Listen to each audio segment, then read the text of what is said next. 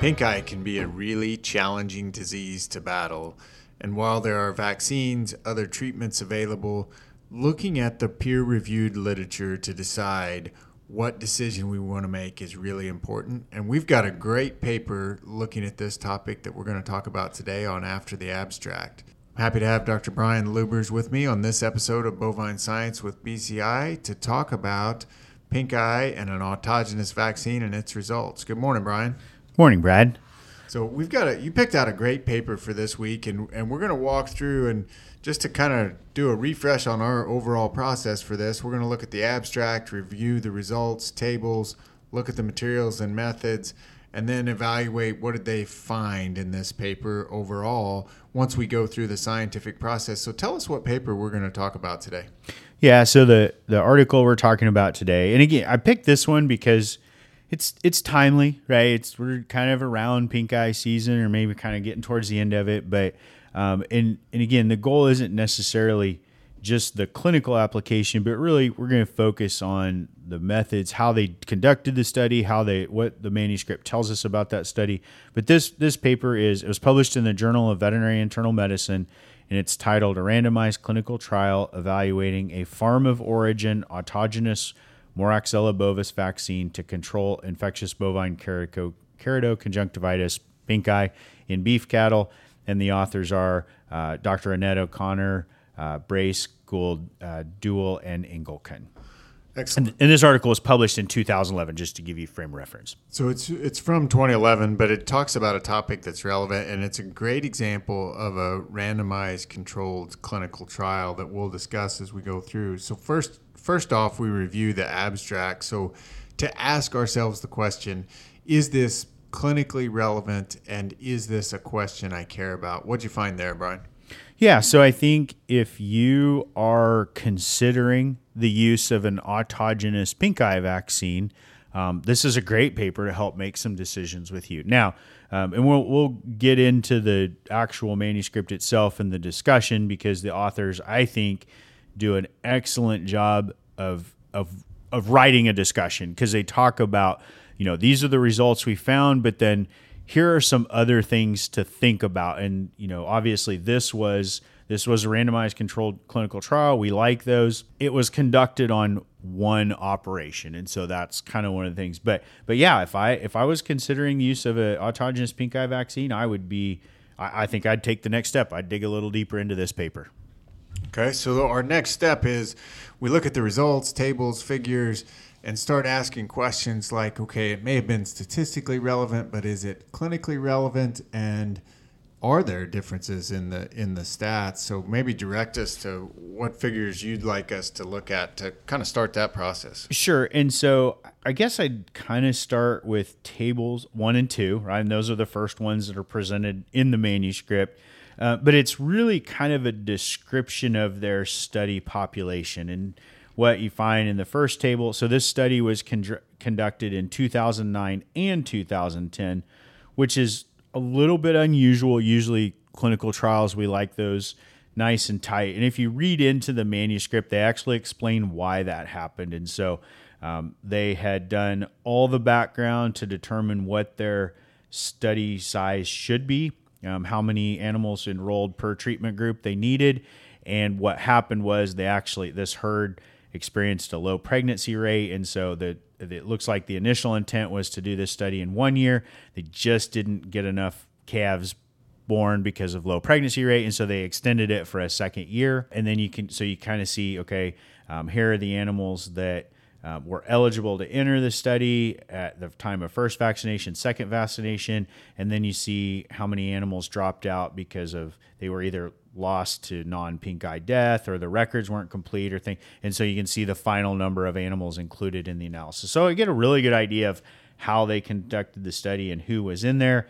And then in table 2, you see that there are 2 groups. And so what you find, again, you have to kind of read into the manuscript a little bit.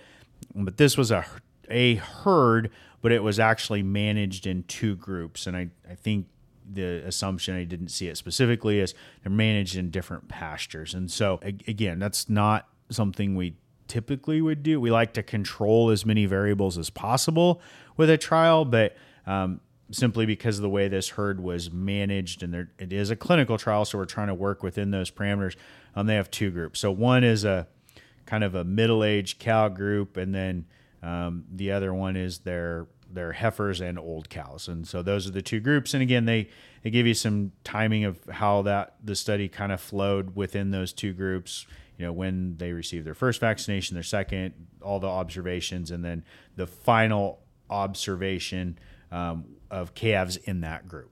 But they were randomly allocated within each group. So you had vaccinates and controls. So one of the things that we're looking for here is potential confounding. So if I had given, especially in cow-calf studies, often they're in multiple pastures, and it's pretty easy for me to give all one pasture one treatment and a different pasture a different treatment, in which case I've just created a pen level study, not an individual animal, because all their stats and evident, even right now, it's done on an individual animal level. Yep, absolutely. And cow-calf studies are a challenge that way, because two pastures, if you assign a treatment to all the animals in one pasture, there could be effects that we don't even know about that are different. It could be soil types different, grasses different, disease pressures different. All those things could pop up and really, like you say, they confound the interpretation of our results. But nope, this was managed very well.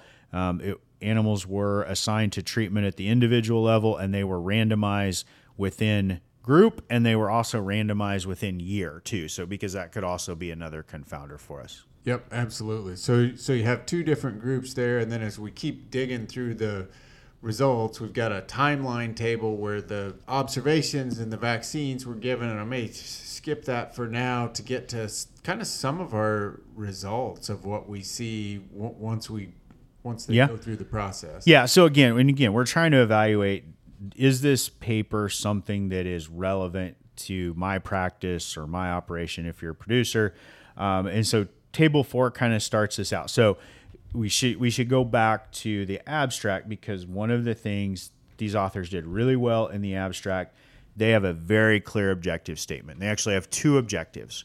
One, the first objective, and I'll paraphrase a little bit, but it is to evaluate the effectiveness of an autogenous vaccine in preventing or controlling pinkeye cases. So that is their primary objective.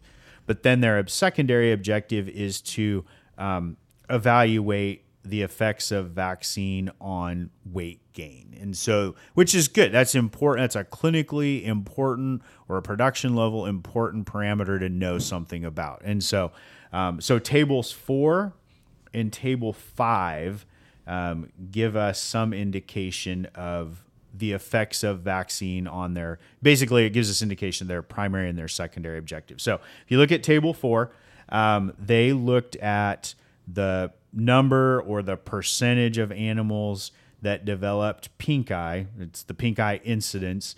And the table has it all split out. They have in the vaccine group by year and the placebo group by year. And then they have a combined over both years in the vaccine and placebo group.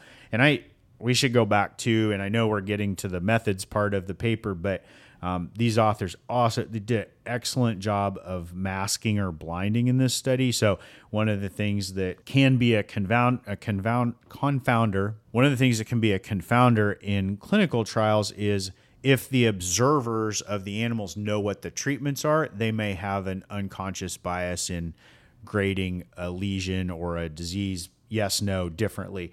And so the author investigators relabeled the bottles A and B, and A was the vaccine and B was just the adjuvant for the vaccine. And so all the animals got the same dose. The solutions look fairly similar. You probably can't tell visually which is which. And the people observing the animals, all they know was A or B. They don't know which is which. And so very good job there.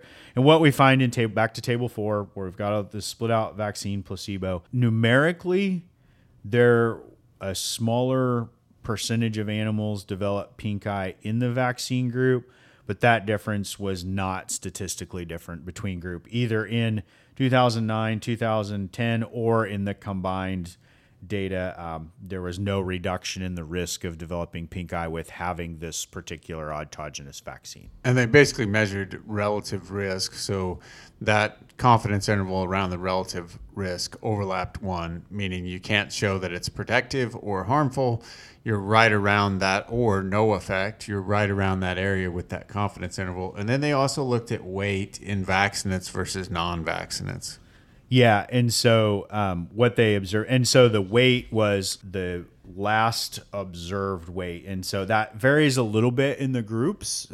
It's basically when they went off, if they were, I believe, if they were bull calves or steers, they went on to a different production, or if they were going to heifers and they were retained and they moved. Basically, anytime a calf moved from this to the next step in its management cycle, I'll use that very loosely, that was when they did the weigh, and that's when that observation was taken. And so, yeah, they did. And same thing, they looked at the last observed weight in vaccinated calves versus placebo-treated calves in 2009, separately from 2010, and then they did a combined estimate. And again, for the last observed weight, there was no statistical difference between the vaccinated calves and the calves that received the placebo treatment. Yeah, not even a numerical difference in this case. I mean, they're basically 197, 198 kilograms, so they're very, very close. But then they followed up and looked at kind of a different analysis where they looked at only, regardless of vaccine status, they looked at whether those calves actually got pink eye or did not get pink eye, and evaluated weight differences. Yeah, and it's important to note that was something they had planned prior to doing this study. It wasn't something they just added on to see if they could find a difference. They had planned to do it, and so even though it wasn't part of their primary or secondary objectives, they did look at. So yeah, like you said, irregardless of vaccine status, if a calf got pink eye, there was a decrease in their final study weight compared to those calves that never developed pink eye. So I think what they're showing us through this is the disease has an impact on weight gain. The vaccine was not protective against developing the disease, nor and by then default it had no effect on weight gain. If it's not protecting from disease, then we see what they see in this table 6, which is they're going to lose weight too. Yeah, which makes sense that they would lose weight. But putting all this together, what they found was no differences in risk of pink eye or risk of decreased body weight in the vaccinates versus unvaccinated group, right? No differences there, but a decrease in weight for those that had the disease. So there's enough there that makes me say, this is clinically meaningful to me. Yeah. So I'm going to go back and I'm going to go through the materials and methods a little bit and make sure that the study was run appropriately. You already touched on a couple really key points. One being that they did some randomizations. They did some ways to control, and that was one of their mechanisms to control bias. The other mechanism that they used to control bias, observer bias, was through blinding. And so there's a couple things that when we read the materials and methods look like they're done very well. Any other comments on ways that they control bias? Not really with controlling bias. I think those two really covered, and in the introduction to this paper, they spoke about, this is not the first study of this kind, but they talked about some of those other papers, and one of the reasons they're repeating this study is some of those previous studies did not control for those confounders. So this is another way to let's prove that what they found in this previous work actually holds up when we control for these confounders. Now, some of the things now we're kind of digging down into the methods, and I think some of the things that are really important in this paper is the way that they went about selecting the isolates for the autogenous, preparing the autogenous vaccine, and using the autogenous vaccine very much mimic what somebody in a commercial production system would do. So this was a herd that they had access to, and they were collecting swabs from eyes from cases within this herd. They identified 6 isolates that they thought met their criteria, and they randomly picked 2 of them. They included both of those in the autogenous vaccine, so it's not just a single isolate. And we'll talk about the discussion, because I think they do a very good job of explaining why about their study, some of the things that maybe could be considered weaknesses and why they aren't. But I think that very much mimics. So they picked the 2 isolates, they had the autogenous vaccine developed, and then they used a 2 vaccine. It's a kill vaccine, so they use a 2 vaccination program, which would very much mimic. So I think one of the things that people talk about when they say clinical trials is, well, it doesn't really mimic what we do in the field because it's so controlled. But I think in this case, they did a good job of finding that balance between, we want a very solid clinical trial that controls confounding, but we also want to try to mimic real world management practices. And I think they did a fantastic job of finding that balance in this study. Yeah, while doing the vaccine at the recommended method. So you're doing, like you said, an initial dose and a booster. So one of my questions, and so most of the materials and methods great, and this is not just for this paper, but we mentioned early on experimental unit, which is really important when we evaluate our statistics and summary. The experimental unit in this paper was individual animal. Yes, that's correct. Why individual animal versus pen level? And so we talked about some of the potential, because in the field, this would be applied at a herd level. And in this case, you had some vaccinates and non-vaccinates within the same herd or group. So give me some pros and cons to individual animal level. Does it matter in this paper versus pen level? Well, so I'll give you the disadvantage that the authors already addressed in the discussion part. And I keep referring to this discussion, and it's not a long discussion. It's a little over a page.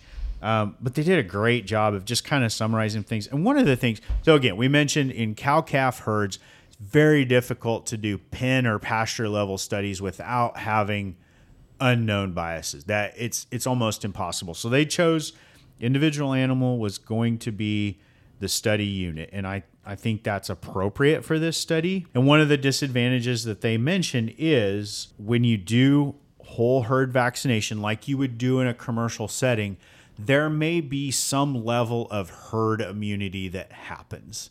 And in this study, they weren't able to mimic that, right? Because they only vaccinated roughly half of the calves, right? There were probably a few that were lost or weren't eligible for the study, but half of the animals received a vaccine and half of them didn't. So the ones that didn't, we assume they have no artificial immunity, right? They may have some natural immunity because there's disease in the herd. And this herd had experienced pinkeye outbreaks in the past. And so the authors didn't address that, but I would say there probably is some natural immunity even in the ones that didn't get vaccinated. Obviously, it's not good because they're still experiencing pinkeye outbreaks. But so, yes, that is probably the biggest weakness to this study is, and it's where it kind of diverges from mimicking real-world commercial practices because they weren't able to vaccinate all the animals. So, yeah, there probably is some impact there. The authors also say that because vaccination is a function of just the individual, and they say, no, there could be some herd immunity there, and it might be that one of the reasons that the vaccine failed to protect animals in this herd is because we didn't increase the immunity in a large enough percentage of the population to basically stem outbreaks, right? And that's what we're trying to do, or decrease the overall disease pressure in the herd. So yeah, that probably is the one true weakness, and it's a function of the difficulty we have in conducting these kinds of studies in cow-calf. Otherwise, you can't. You could not do it in their scenario because they only had 2 herds, and those herds were pretty different based on the cows that were in them for each year. So you couldn't unless you physically moved them and split them up. But I would argue in general terms, you have more power with going, especially in this case, more statistical power with going with the individual animal. However, if I don't find a difference, it could be because of herd immunity. It could be because I changed disease challenge or I over-challenged. So you're right. And they did a great job of addressing it. But it's just a function of how the experiment is designed that it doesn't match what may be done in the future. So this is a great first step, great first study to go through. You mentioned as we went through, so they've done blinding, they've done randomization, they handled some of those structures. The one part in their statistical models that I'll mention it included year, because we know this was done over different years. It did not seem to include the herd. Now, while they randomized within herd, you mentioned there was mature cows and then a different age group of cows in the other herd. That could have been included in the statistical model, may or may not have made a difference, but that's the only thing there. And then as we get to kind of the discussion part and what you wanted to talk about, they also did some conclusions of looking at their results compared to other studies. Sure. And essentially what they've done is they've taken the results of their clinical trial, and then they've done essentially what's a meta-analysis. And we've talked about meta-analyses on After the Abstract before, and kind of the pros and cons of meta-analyses. But essentially what a meta-analysis is it takes different clinical studies that have been done and it puts them together. So we feel like we get a more powerful statistical analysis by doing that, because we're comparing multiple studies that have looked at essentially the same thing. Now, it's not always exactly the same thing, but my guess is the other studies that they have looked at, they're all comparing Pinkeye vaccines, and I assume that they're autogenous Pinkeye vaccines. I didn't go back and look at those individual studies, which I should have. Right, that's something you should do as a reviewer. But they have, it looks like, about 9 other studies, and then this study. And really what their overall conclusion is, they're using this meta-analyses to say, we conducted this study. It's an excellent study. In my opinion, there are some weaknesses, some things that just because of the way the production systems are set up, it's difficult to overcome that without another trade-off like confounding or something. And they're essentially what they're saying is the other studies that we have looked at essentially say the same things that we have found in this study, which adds some credence to their results. Which adds credence to their results, right? So they look at risk ratio, and if it's 1, there's essentially no effect. And most of those other studies, the risk ratio sits right around that 1, or the confidence interval of that risk ratio crosses 1, which is a no effect type deal. And so I think, we've got this study in combination with some other studies to support their kind of overall conclusion, which is it doesn't look like autogenous Pinkeye vaccines have a huge impact on the disease process. Yeah, because if they'd have had a big impact, they'd have been able to find it. And it's a little bit harder to interpret when a study comes out and says, we found no difference, versus if they come out and they say, we found a difference, you go, oh, great, it was helpful or harmful, or whichever way the direction went. With this, you say we found no difference, then it could be, there's really 2 explanations. One, it could be that there was truly no difference, or 2, they didn't have enough power. And one of the ways that they addressed to try to help tease that out was doing that meta-analysis you mentioned, which I think adds to the overall feel of, hey, there's several studies that are pointing the same direction, not a big difference. Any last comments on this paper, Brian? Yeah, and I think too, and one of the other reasons for the meta-analyses, again, the other thing about this paper, and it's just a function of what we find with every autogenous vaccine, and actually commercial vaccines too, is one of the possible explanations is we didn't have the right isolate. That we could have developed immunity to the wrong Moraxella strain. And so I think the other reason for putting the meta-analyses on here is, okay, if you do one clinical trial, that could be a possible explanation. And it could be if you repeat it several times. But if you're repeating it over and over and over, and like I said, we have 9 studies now, kind of all looked at the same things, and you find the same results, the implication that I didn't choose the right isolate kind of is less. It's less of a. I'm less convinced that that's the actual answer in this case. Yeah, that makes sense, and I think they did a great job with this paper. Overall, contributes to the body of literature, especially relative to Pinkeye vaccines. Brian, appreciate you going through this paper and help us interpret it. And great example of a randomized controlled clinical trial and what we can learn. Thanks for joining us on Bovine Science with BCI after the abstract.